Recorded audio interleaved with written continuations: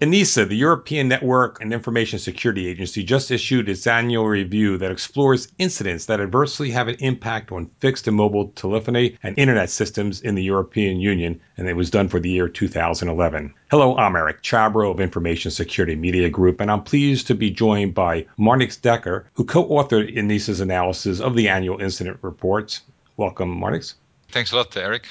Just take a few moments to summarize the major findings of the study and what you found most fascinating about it. I have to say that the data that we have analyzed was still quite limited. Perhaps the fact that we collected the data and that we were able to issue a report was a bigger feat than the data itself. We had some first conclusions on the data, of course, and some conclusions were that mobile networks were often affected by power cuts, that many users were affected when there were outages, and that very often, in the EU at least, outages involve big natural phenomena. So what we saw very often was that there was a big storm, which led to power cuts, which led to long-lasting outages of the electronic communication services. What we would like to stress is the fact that this is the first time that incidents are collected at an EU level and fed back to the different EU countries, and that this is a first step in improving transparency of cybersecurity incidents, really. And why is that important? Well, as you may know, in the past, everyone focused always on incident response, and our organization, the security agency really of the EU, we also focused on improving incident response processes. So in the past, we used to work a lot with computer emergency response teams and trying to make sure that they improve their capabilities and that they work better together and that they collaborate, so that response to incidents and crises are better. But at the same time, what we saw a lot is that once the incident is over, when the pizza boxes are empty, you did a lot of long nights trying to address the incidents and did a lot of malware engineering. In the end of the day, nothing happened with the incident data. So there was no process that kind of assessed what was the overall impact of the incident, put it all together, what were the root causes, and there was no process that collected that data for sharing with, for example, the industry or with policymakers or even with the public. That is really surprising. So in the EU, you can go to any country and ask a politician if they know how many incidents there were in the banking sector and what their total impact was, but they don't know the answer.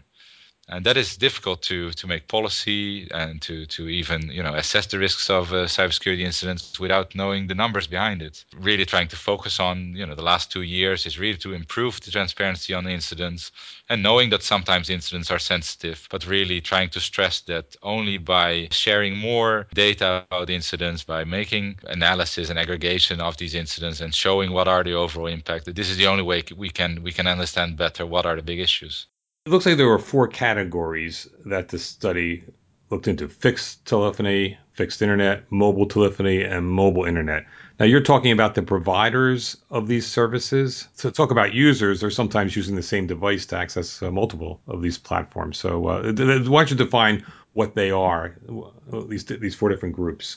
The directive that really is the legal backing for this kind of work focuses on the services, on the electronic communication services. What we chose as the four services that are the most commonly regulated services across the EU member states. Just to give you an example, in some countries, television broadcasting is also seen as an electronic communication service. In some countries, there are national regulators that regulate this service, and they want to know about incidents and supervise providers of these services. This is not the case in all EU countries. So what you see there, these four services, is really the subset of service that is being considered the core electronic communication services across the EU. You use the term cybersecurity, but I suspect you're using it very broadly because you're using it as security is basically making sure things operate as they should operate.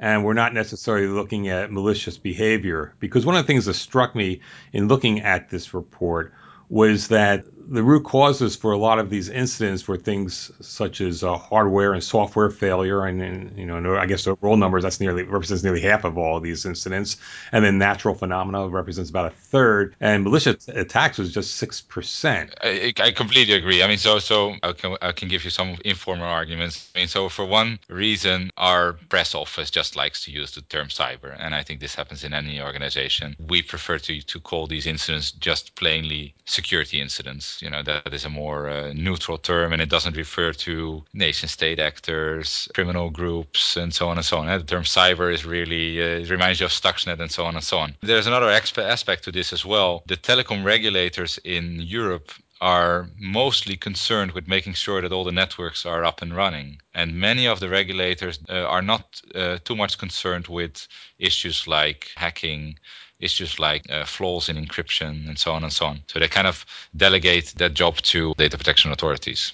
I have to tell you that the telecom regulators got into security quite recently. Only a couple of years ago that they started to really think about the security of the networks. So they are slowly getting into this field, and slowly you see more and more telecom regulators focus on things like encryption and the other aspects of security. What's important to a business is keeping things up and running, and whether it's through a malicious attack or whether it's through a power failure, it's the responsibilities of those in charge of those systems to keep them operating. And I'm thinking in terms of the past month here in the United States, we've had a lot of distributed denial of service attacks that have crippled online banking services. That the root cause here would be a malicious attack, but the bottom line is, are banks providing services or not being able to provide services? So do people in charge have to take a more holistic approach? Security experts like to look at both aspects of security, right? So the simple, which is just uptime, the fact that the systems are up and running so that you can rely on them to do the job for you. And the other aspect, which is that these systems don't do anything you don't want them to do. Generally, the availability part of security is important, and also the confidentiality and integrity part of that is important. But I agree that the availability is very essential for the digital society in general, and specifically when we look at infrastructure, because when you look at banking, these are really services that rely on telecom infrastructure and data centers and so on. But if you look at infrastructure, what is the most important part of infrastructure is that it is resilient in the sense that it is up and running. And confidentiality and encryption and so on, customers can still deal with that themselves, really. And so in that sense, I agree that cyber attacks and confidentiality issues and integrity issues and so on are important aspects. But at the same time, for when we talk about incidents affecting infrastructure, probably availability is an even more important aspect. The reporting mechanism is new for this kind of study that you're doing, and I believe that almost half of the nations are just starting to do the reporting, and that's why these numbers aren't really reliable, but you're just trying to infer certain trends in there. And the malicious attacks is low down. Do you think that you'll be seeing more of those as more reporting comes in, and as these as maybe the threat increases, or do you think it'll stay about the same? I don't think. I think we will see even less malicious attacks. Actually, Why so? that's just what based on informal talks with regulators. What we see a lot is that I mean, we're focusing on the big outages first of all. And we're focusing on the infrastructure, which means the wire that goes, from business to business, or from business to operator, but not beyond that. So if you, for example, have an issue with your broadband router, or if someone attacks your PC, these are all issues that are, or incidents that are outside the scope of the operator. They don't. That's beyond its scope. And if you look at, barely, plainly the wire that goes from a business to another business, or to an operator and so on, you see that, and if you only look at the big outages, these big outages are often just caused by software flaws at core routers, or digging machines that cut cables, or power outages, these kind of things. And that is what we're seeing a lot. How about in the mobile platform? Same thing, because a lot of the infrastructure is not. Mobile networks are more complex, and there are more dependencies, and the outages seem to be bigger. There is more, what they say, IT equipment involved, and that's a funny term. That operators have been switching from the standard telco equipment, slowly to more and more what you would call IT equipment, more IP based and so on and so on. And that kind of equipment is developed differently, not developed with the same resilience requirements in mind. It's being developed in a fairly open market where bringing products to market has priority over a very conservative approach, and making sure that the product can deliver 5 or 6 nines. And you see that on the one hand, the complexity of these networks is getting bigger, and small flaws can have a bigger impact. You see that the equipment itself seems to be less reliable, and you also see that the operators have less knowledge to deal with the incidents. So whenever there is a software flaw, for example, because some software vendor issued the wrong patch for a piece of router firmware, they don't really know what to do. They don't really know if they can roll back or not, and sometimes it's not possible. And you see that takes really hours, 8 hours, or even a full day, and that the operator doesn't really have the staff or the crew anymore to fix these issues. And that is an interesting development for sure. So it would be fair to characterize what you're saying, is, at least when it comes to the infrastructure, whether it's mobile or land based, the real threats are the same things that have been around for years. The infrastructure itself, the wiring, or natural disasters, than just or human accidents, rather than something malicious happening. It has been around for ages, but the problem is that the impact is now getting bigger and bigger. Fairly recently, there was a big fire in the Netherlands. We had this long discussion, which may be interesting for your audience to know a little bit about this incident. So what we're trying to do, and we're really borrowing from the FCC. I think the formal name is the Federal Communications Committee. Federal Communications Commission, yes. Yeah, so they've been doing incident reporting for a while. 10 years ago, we would do information security, not because of incidents, but because the auditor asked us to do it, right? So one would get some ISO standard, and look at the chapters of the ISO standard and start doing these things one by one.